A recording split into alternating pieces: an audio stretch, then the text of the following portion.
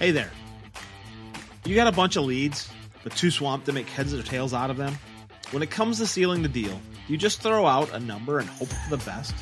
Well, it's time to change that tune. Welcome to the $1 Million Pipeline Challenge, tailor-made for the home services and remodeling pros just like you. We're cutting through the clutter, showing you how to chat with your customers and nail your pitches and boost those conversions. No more guesswork, just solid strategies to grow your business. Tune in to transform your approach, and let's build that $1 Million pipeline together. Text the word money to 844-949-1984. That's the word money to 844-949-1984 to begin your $1 Million Pipeline Challenge today. Welcome to Blue Collar BS, a podcast that busts the popular myth that we can't find good people, highlighting how the different generations of today, the boomers, Gen X, millennials, and Gen Z, are redefining work so that the industrial revolution that started in the U.S. stays in the U.S. Welcome back, Brad, to this episode of Blue Collar BS. How are you doing today? I am wonderful, Mr. Stephen Doyle. It is a great day in the neighborhood. You know, it's a little hot, little muggy, and you know, what wouldn't it be without a day of internet outages and fun stuff right before the show? Fun times had. Yes, that is always a fun time to deal with your lovely internet provider and all the randomness. If you were a millennial, you would have figured this out a lot sooner, you know? Yeah, but I'm not, so there you go. Well, you know, we figured it out. We're here today. So what's on the agenda for today, Brad? Our agenda today is we have a great guest, Corey Barrier. Had the pleasure of meeting him through LinkedIn, some great conversations. He invited me on his show earlier this week. The guy is all about making sure trades can do the right things and survive and moving forward. And we are excited to have him here today. He is the founder of the Tradeschools.com and loves working with plumbers, apparently. So let's hear more about that. Welcome, Corey. Awesome. Welcome, Corey. Thank you. I appreciate it, gentlemen. I'm excited to be here. And I think, so if you're the millennial, you should be in charge of like the recording stuff, right? Because like we talked about this before, and he was like, well, right. The millennial should be taking care of the recording stuff, right? He was like, no, I think that's the right way around, right? Technology. I mean, if I was a millennial, then, you know, we could see that. You are. Come on. You know you are, Steve. No, we're not. We're not. Not even at heart. A boomer at heart. Whatever. Oh, that's so funny. Whatever. So, Corey, obviously you work a lot with plumbers, and you see a lot in the sales side is where more of your focus is. So tell us a little bit about what you're seeing in that area. You missed the first fucking question. I did. Damn it. I always forget this first question. Jesus Christ. But it's been a while. All right, Corey, first question, number one, rewind. Obviously, we like to label me as the millennial. So, Corey, where do you self-identify with in terms of the Gen Z, Gen X, millennial, and boomers category? I want to say something so bad, but I don't know if Do it. I'm not. That's a different topic. Totally different. Wrong show. Yeah, dude, I'm just messing with you. So, Gen X. That is where I fall. Here's what's interesting about where I fall, and you guys you'll understand this because you deal with people like me all the time. I fall in that category where they didn't really teach. I didn't learn shit about computers, right? I didn't learn anything about computers, but we got grouped into the computer people, right? Like I was just in a really weird time where it was the transition that everybody was making, and I was in the middle of it. So it was just. I think that's probably the worst thing about being a Gen X, in my opinion. It's the fun time, as I refer to it. It's the fun. It's the time where you get to learn, you get to experience things that you can mess up, you can fuck up. It doesn't matter. People don't know any better. They're just like, you'll figure it out tomorrow. It's okay. It's like one of the weird and probably the greatest times where people just had that unnerving, like just saying, it's okay to mess up, and it was okay to learn, because that doesn't happen today. It's just ground and pound. Day in, day out. So I still view that as, a major win, a major time frame for us as those Gen Xers that are lumped into that category. It's like you had time to figure it out, and it was okay. Yeah, and you were expected to make mistakes. I mean, gosh, it seems like now you're almost expected to not make any mistakes, it feels like. Or no. Right. No. Right. Or you're ostracized. Right. Yeah. Yeah. You can't say the wrong thing. You can't say the wrong thing. You can't do the wrong thing. Heck, you probably can't spit in your own grass in your backyard anymore. Your neighbors with their drones are sitting there watching you half the time. So it's like, I don't want to know who your neighbors are, Steve. That's why I live in the woods. It's good. Well, so I have a question for you guys. You have to overcome this all the time because you're dealing with very different generations. In fact, like a couple of generations away from one another lots of times.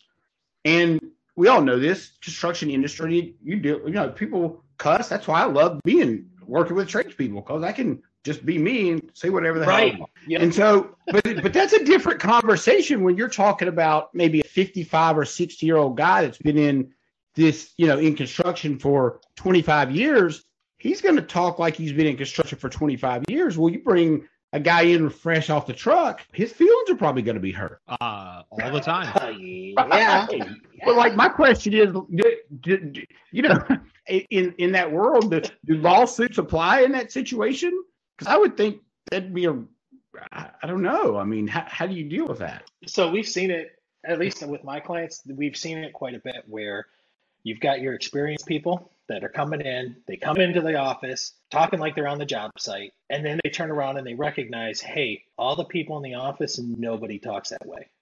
And so there's a lot of grievances that come up, a lot of HR conversations that come up, and it's just like you cannot be saying these things. And everybody, it's a very different time, especially now, even 20 years ago, where that was tolerated. And I wouldn't say accepted, but it was tolerated. Nowadays, is it tolerated? No, not at all. And it's like walking on pins and needles for those that have more experience. It's just part of who they are, walking into that office environment, or even walking into a job site with younger generations on it, where they're like, you're an asshole for talking that way. You're like, right. Yeah, there's no acceptance for that anymore, or tolerance, if you will. And so there's a lot of change on the older Gen X boomer side. Hey, careful. Yeah, that's you, buddy. That's you. Versus those that are in the Gen Z, like me and my brother having conversations. He's full flat out Gen Z, 17 years younger than I am. And the way we both talk, the way we both handle ourselves, there is a huge, like, while we're brothers, there's a tolerance, like, you really can't say stuff like that. And you're like, why not, dude? You're my brother. Yeah. Right. But, it's very interesting now with the wide gap that we have in the construction trades with those that are extremely experienced with 25, 30 years of experience versus those walking in fresh out of school, fresh out of high school, if you will, walking onto the job site for the first time. And they're just like blown away by, dude, they talk this way. That's not how we talk. No, they're blown away by they talk. Right.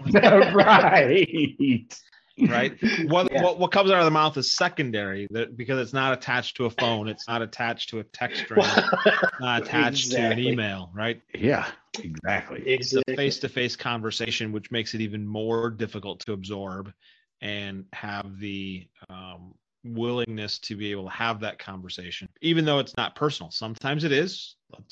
We've all seen the guy that decides to make it personal instead of about the task or the job. But yeah, that face-to-face conversation makes it even more challenging for multi-generational workforce in the construction field. I think that a lot of millennials just would rather not have the conversation than even have the confrontation. I would agree. Are you seeing that with a lot of your, the guy that worked for the large corporation that went out on his own and right, he's in that 30-something category and great at doing his task and his chore and his craft, not the best manager, not the best leader, not the best communicator? Are you seeing that within your client base at all?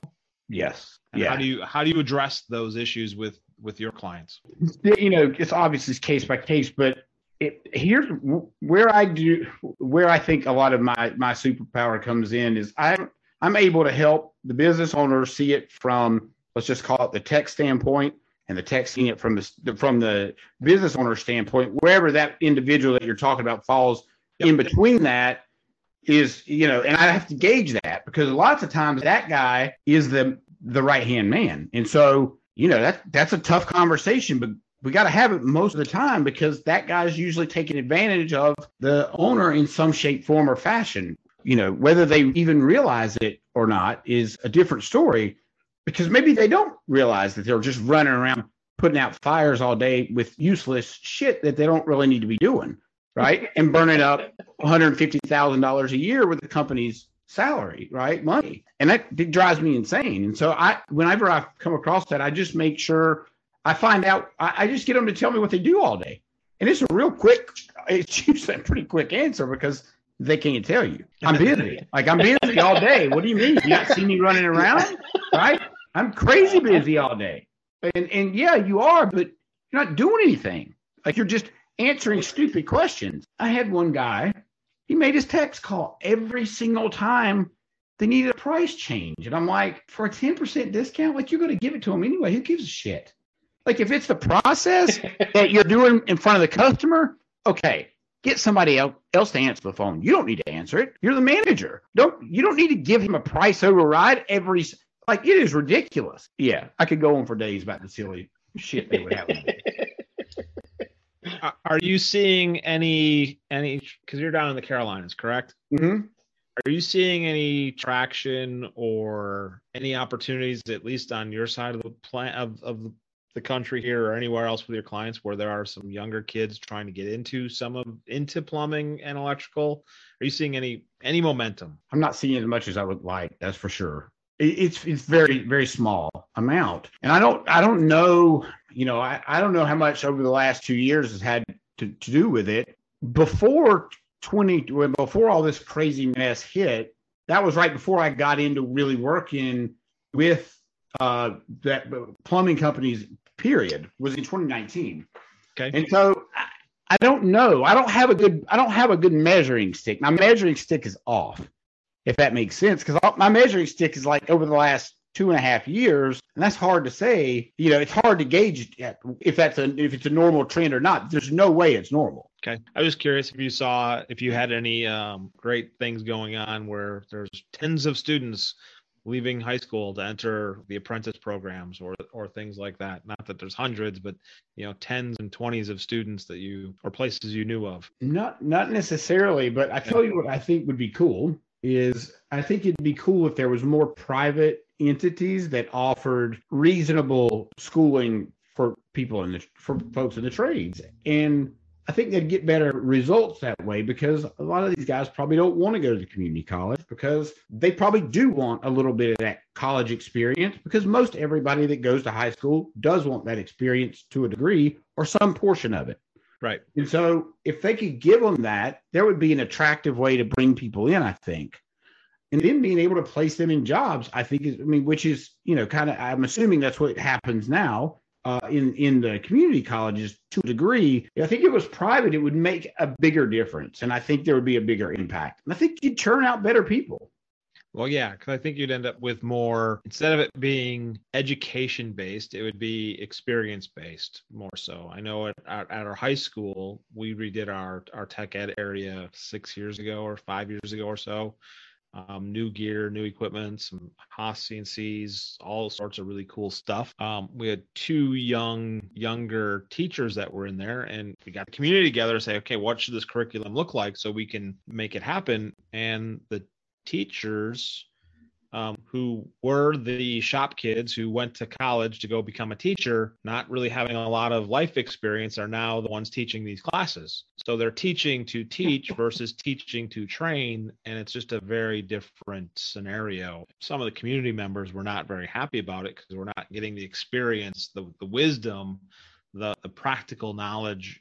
We talk a lot about in the show about how we've all grown up differently, bringing some of that common sense expectation to it versus just teaching you how to do something because it satisfies a curriculum for the education system. Yeah, well, more kinesthetic people. I mean, most people, I don't know about most people in the trades, I would argue, are kinesthetic people. So kinesthetic, for those of you that don't know what that means, it just means that I'm kinesthetic, so I like to hear, see it, feel it, everything. Right? I want to get the full experience. And I think that anybody with common sense would argue that only makes sense for anybody in the trades to be working with their hands while they're in school. That makes zero sense that they're not doing that. I'm not disagreeing with you. Yeah. We're in violent agreement, Corey. I mean, I don't know about y'all. There's no way you could teach me how to do anything these guys do in a classroom. Personally, that wouldn't work for me. Yep, don't disagree. Yeah, one of the things we're seeing here in Michigan is just that, where the corporations or the, let's say it's a plumbing company. I know several of them have, rather than relying on the community colleges or the high schools, they have their own trade schools now, where they'll pay you a salary. It's not like full blown salary.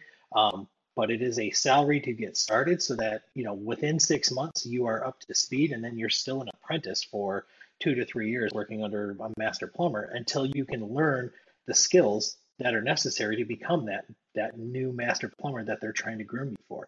And they have like a retention period, like you're there for so many years, you get bonuses every few months as you move along. So you're earning a larger salary than you would if you just tried to go do this on your own, or tried to do this, go to a college, go to the trade school, things like that, have a little bit of debt. No, they're wiping all that out. No, you're going to earn a salary. You're going to spend so much time here, and then you're going to go out in the field and you're going to work with our master plumbers.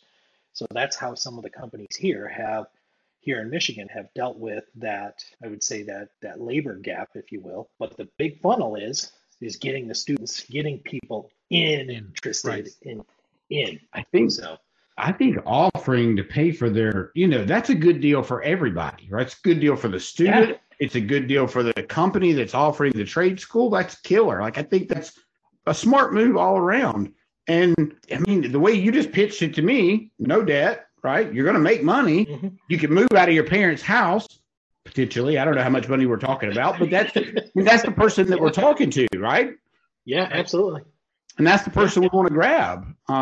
Because they're so as you're dealing with your trade school group and your client base, what is the most common leadership problem or concern that comes up that you have to address, particularly as it pertains to that multi-generational facet? A lot of times, let's just take a Gen X owner. Okay, he's going to want to hang out with the guys and do business during the day. Not all of them, but lots of times they want it to be, and we'll just call it that family environment. Well, it's one thing to have a family environment to go to the bar. That's not really a family time kind of thing. You can call it whatever you want, but that's not really what it is. If you're talking about spending time with like your family that you work with, then why you should have something on a Sunday and have all of their family members come, right? And so the point is lots of times these guys don't really think about it from that aspect. And maybe it's, I don't know why. Maybe it's because they don't, well, actually most everybody, if not everybody I've worked with has families. So you would think that would be their first thought. And some people, it is their first thought. Now, the second thing I'll say is if the leader is not doing what he says he's going to do, whatever that is, that's a big problem. And that's large shoes to fill. So you've got to make sure as the leader that you don't say yes to a bunch of shit that you can't do, because then you set yourself up to look like, a jackass. When all you were trying to do is please everybody, but all you really did was now you're the idiot. And now nobody wants to listen to you because you didn't keep your word, right? I was just talking to a guy earlier, and he was telling me that these guys offer, and I've experienced the exact same thing. People, they'll offer a bonus. They'll say, hey, you're going to get X by the end of the month if you do Y. And then nothing ever happened. And I'm like, it's weird to me. Like, I don't understand that. It's mind-boggling, because all it does is create the opportunity for your guys to be poached by the next guy that's going to do things, and then we get into this rat race of reputation, and the industry gets a bad rap because now the employees are pissed off and they're talking about that to their friends who aren't in the trades or aren't in the industry, And all they think is, all these construction guys are just pirates, right? Yeah. They're all grab and go, and they're all just trying to take advantage of everybody else. And it's like, well, no, that's not true, but I understand where you're coming from. Yeah. So do you experience, because I mean, it's pretty common for us to hear, I can't find good people, right? We hear that all the time. Stop that. Stop. Those are banned words, man. Come on. I can't find good people. Those are bad words. It is bad words, because it's an untrue statement, right? It is an untrue statement. So it's going to sound like a ridiculously crazy question, but I promise this happened in one of the businesses that I work. This guy would hire back people that he fired, and I'm like, sometimes twice. Wow. Yep. And I'm like, help me understand the thought pattern behind it. Because they did that. I don't even know what to say to that. It's the devil you know versus the devil you don't. Because I have clients that are like that, and after they'll fire somebody, 2 years later they'll try to bring them back, and they're like, "Oh, what about so and so? You know, they did great on this type of job." And we're like, let's evaluate why we are actually trying to hire a person right now. A person, because there's a gap. This is the gap we need to fill. All your mind is doing is, hey, this guy should be available. I fired him 2-3 years ago. He was okay, but didn't do the job all the time that I needed. So yeah, we should hire him. And everybody's like, you want to hire someone that wasn't doing the job that you had problems with, to then bring them back into a new situation to have the same problem again. No, he's got experience, or she has experience, so it should be fine. It's all good. She'll be good. Find somebody with experience, so therefore they've changed, I'm sure. Isn't that right? It couldn't be us. It must be them. They've changed. Had to have learned. Like, right? It's crazy to me. It's the most. Do you all see that though? I mean, how do you handle it? Like, do you? I guess by now you just roll your eyes and move on. I'll ask the question to them. Say, look, you're going to spend $3,000 to $15,000 on bringing this person back over the next, 3 to 4 months or whatever that number is. Is it going to be worth it to get the jobs done that you need to get done to bring them back, or is it going to be worth just sucking it up, not having all the drama, put on your big boy pants, and just go to work? Yeah, or maybe don't book another job if you're busy. Novel concept. I mean, it's an option. You just say yes until you can't do anymore, right? Well, there you go. Exactly. Yeah. So I don't know. But yeah, it's fascinating to me. And I sat with a guy. Most of the people I work with are not even in North Carolina. They're in somewhere else. Okay. And, I sat with the guy at a truck. Well, I was on Zoom and I was in the truck with these two guys. And this employee just straight up said, look, like, I don't have time to sit here and talk to you about why you want to fire me. Like, I got shit to do. I got to go. And then that dude ain't back working at that company as we speak. And I'm like, wow, dude. Okay. That's not. No, and a lot of times the employer doesn't feel empowered to go try something different, which is why we try to talk through this show about making sure you have the ability to build your business with zero experience in some way, shape, or form, right? At least modest experience at best, right? How do you build from somebody coming in to know nothing to get them up to speed so you're not held hostage by those employees that you fired, or you're in a small community and they just make the rounds from company to company to company to company, and it just happens to be who's up next, right? Exactly. And what do you think what are the other people in the company saying when they see you as the leader, see you making such a bonehead decision? My guess is they're not thinking you're very competent. Yep. And you think they're going to work very hard for that not very confident competent person? I don't think so. No, it's a losing proposition. It is. So Corey, one of the things that I'm always curious about, especially with those that are in other regions outside of the Midwest, especially with the generations, is what are some of the things specifically that you're seeing your clients doing well with the younger generations? Well, honestly, they're bringing me in to spend more time with them. And and here's the thing, one of the things, I wish I would have thought about this earlier, but now I've thought about it. So one of the things that I am seeing now that I think about it, these younger guys, they actually want to do this, right? They're in the trades because they want to be there. It's not it's not a job. It's not just a job. There was one kid, I'll never forget this guy. Like, he would listen to everything that I told him to listen to. He went and bought a bunch of sales stuff, to learn on his own. And like, that's really refreshing, because most guys that age are not willing to even put forth any effort, much less of that much effort. And so what I'm seeing is that if some of the companies that I've worked with, they do invest in their employees over and above what everybody else is doing. And that's what you've got to do. And I don't just mean by the amount of money you pay them.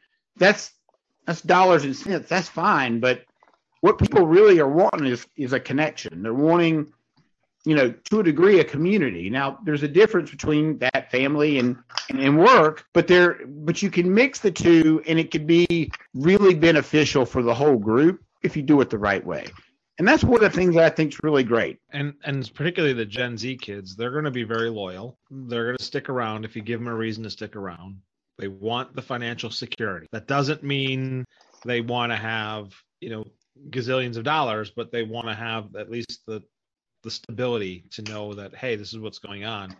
Once they finally realize that the trades are an opportunity, my wild ass belief is that you will start to see some downward pressure on wages, because they're willing to take the security for the right company that's going to give them a longer term play than the guy that's going to jump out, offer you the moon, and you don't know if he's going to be around tomorrow. Yeah, I think you're right. We're in a time right now where I think people are really, they're yearning for a couple of different things: the truth, honesty, authenticity, and some security, because we live in some pretty uncertain times right now. So, Corey, if people want to get a hold of you, or they want to join your trade schools, how do people find you? Where do they catch you? How do we get a hold of you? Sure. So you can find me pretty much at Corey Barrier. It'll be obviously in the show notes. You'll have to spell it because everybody spells it with an A, but it's spelled with an E. And then the tradeschools.com. So it's just the tradeschools.com, and you can come and check that out. We do a group inside of there. It's a monthly group. We meet once a week. We go through all the 4 pillars. And it's the same four pillars that everybody else goes through. It's family, fitness, production, and power. And so essentially all of those encompass, like we call it, the balance. There's not really a ton of balance in life, but the balance that I'm talking about is making an effort to have a balance, making an effort to be at home when you can be home, making an effort not to work 150 hours a week, making an effort to make better choices so you don't regret it, when you're older. Right. Nope. That is awesome. We thank you very much for dealing with our technical issues this week as we go through the recording. Yes. And it was awesome to have you on, and I look forward to staying connected with you moving forward and see how there's an opportunity to collaborate even more. Absolutely. Last thing, they could go purchase my book, 9 Simple Steps to Sell More Shit, on Amazon. Almost forgot that. 9 simple steps to sell more shit. That's it. Liking that. Okay, what's your favorite step before we cut out? What is your favorite step of the 9? It's certainly the first one, which is confidence. And that one is super, it's near to me because I've lost that many times and had to regain it, lost it and regain it. And I know how important it is to get anywhere in life. So I like that. I'm going to have to go buy it. You got an audiobook yet or not? Not yet. Hardcover's coming out hopefully in the next 2 weeks, but you can go on Amazon and download it, I believe, on free for Kindle, or you can buy it for $6.99. Cool. Then you can buy me a beer. There you go. Great trade. I'll take it. All right, man. Thank you very much for being on today, Corey. My pleasure. All right, thank you, Corey. Thank you for listening to Blue Collar BS, brought to you by Vision Forward Business Solutions and Professional Business Coaching, Inc. If you'd like to learn more on today's topic, just reach out to Steve Doyle or myself, Brad Herta. Please like, share, rate, and review this show, as feedback is the only way we can get better. Let's keep blue-collar businesses strong for generations to come.